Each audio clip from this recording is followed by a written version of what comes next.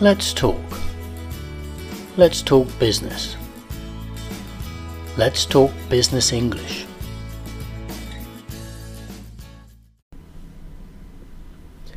One of the most interesting topics for potential employers is your previous career experience.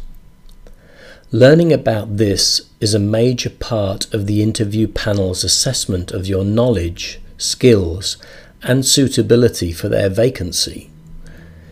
Your CV has obviously aroused interest in order for you to be invited for the interview, but now they will want to go into more depth.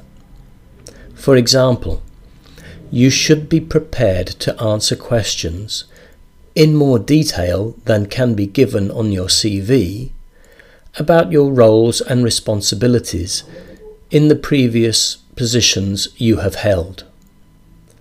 You may be asked to explain some of the greatest challenges you faced and how you overcame them. This may be framed as asking you to describe your achievements and how they were made.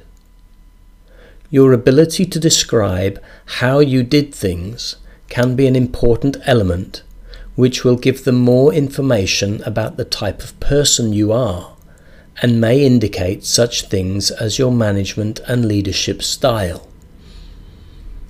You may even be asked a direct question about your styles of management and leadership.